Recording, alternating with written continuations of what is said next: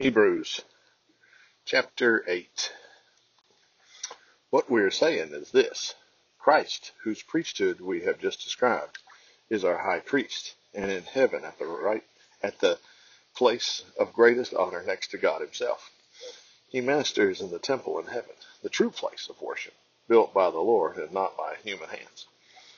And since every high priest is appointed to offer gifts and sacrifices, Christ must make an offering too.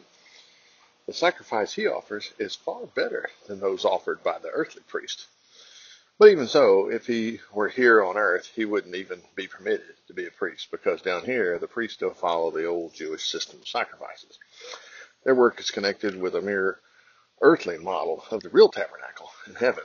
For when Moses was getting ready to build the tabernacle, God warned him to follow exactly the pattern of the heavenly tabernacle as shown to him on Mount Sinai.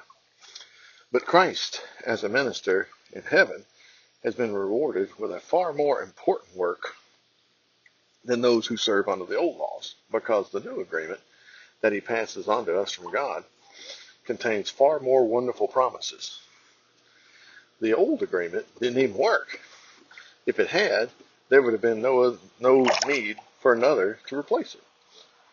But God himself found fault with the old one, for he said, "The day will come when I will make a new agreement with the people of Israel and the people of Judah. This new agreement will not be like the old one I gave to their fathers on the day when I took them by the hand to lead them out of the land of Egypt. They did not keep their part in that agreement, so I had to cancel it.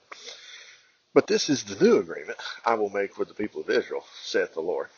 I will write my laws in their minds so that they will know what I want them to do, even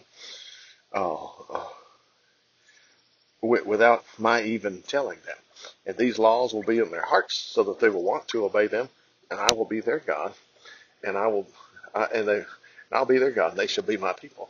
And no one then will need to speak to his friend or neighbor or brother, saying, you too should know the Lord, because everyone, great and small, will know me already.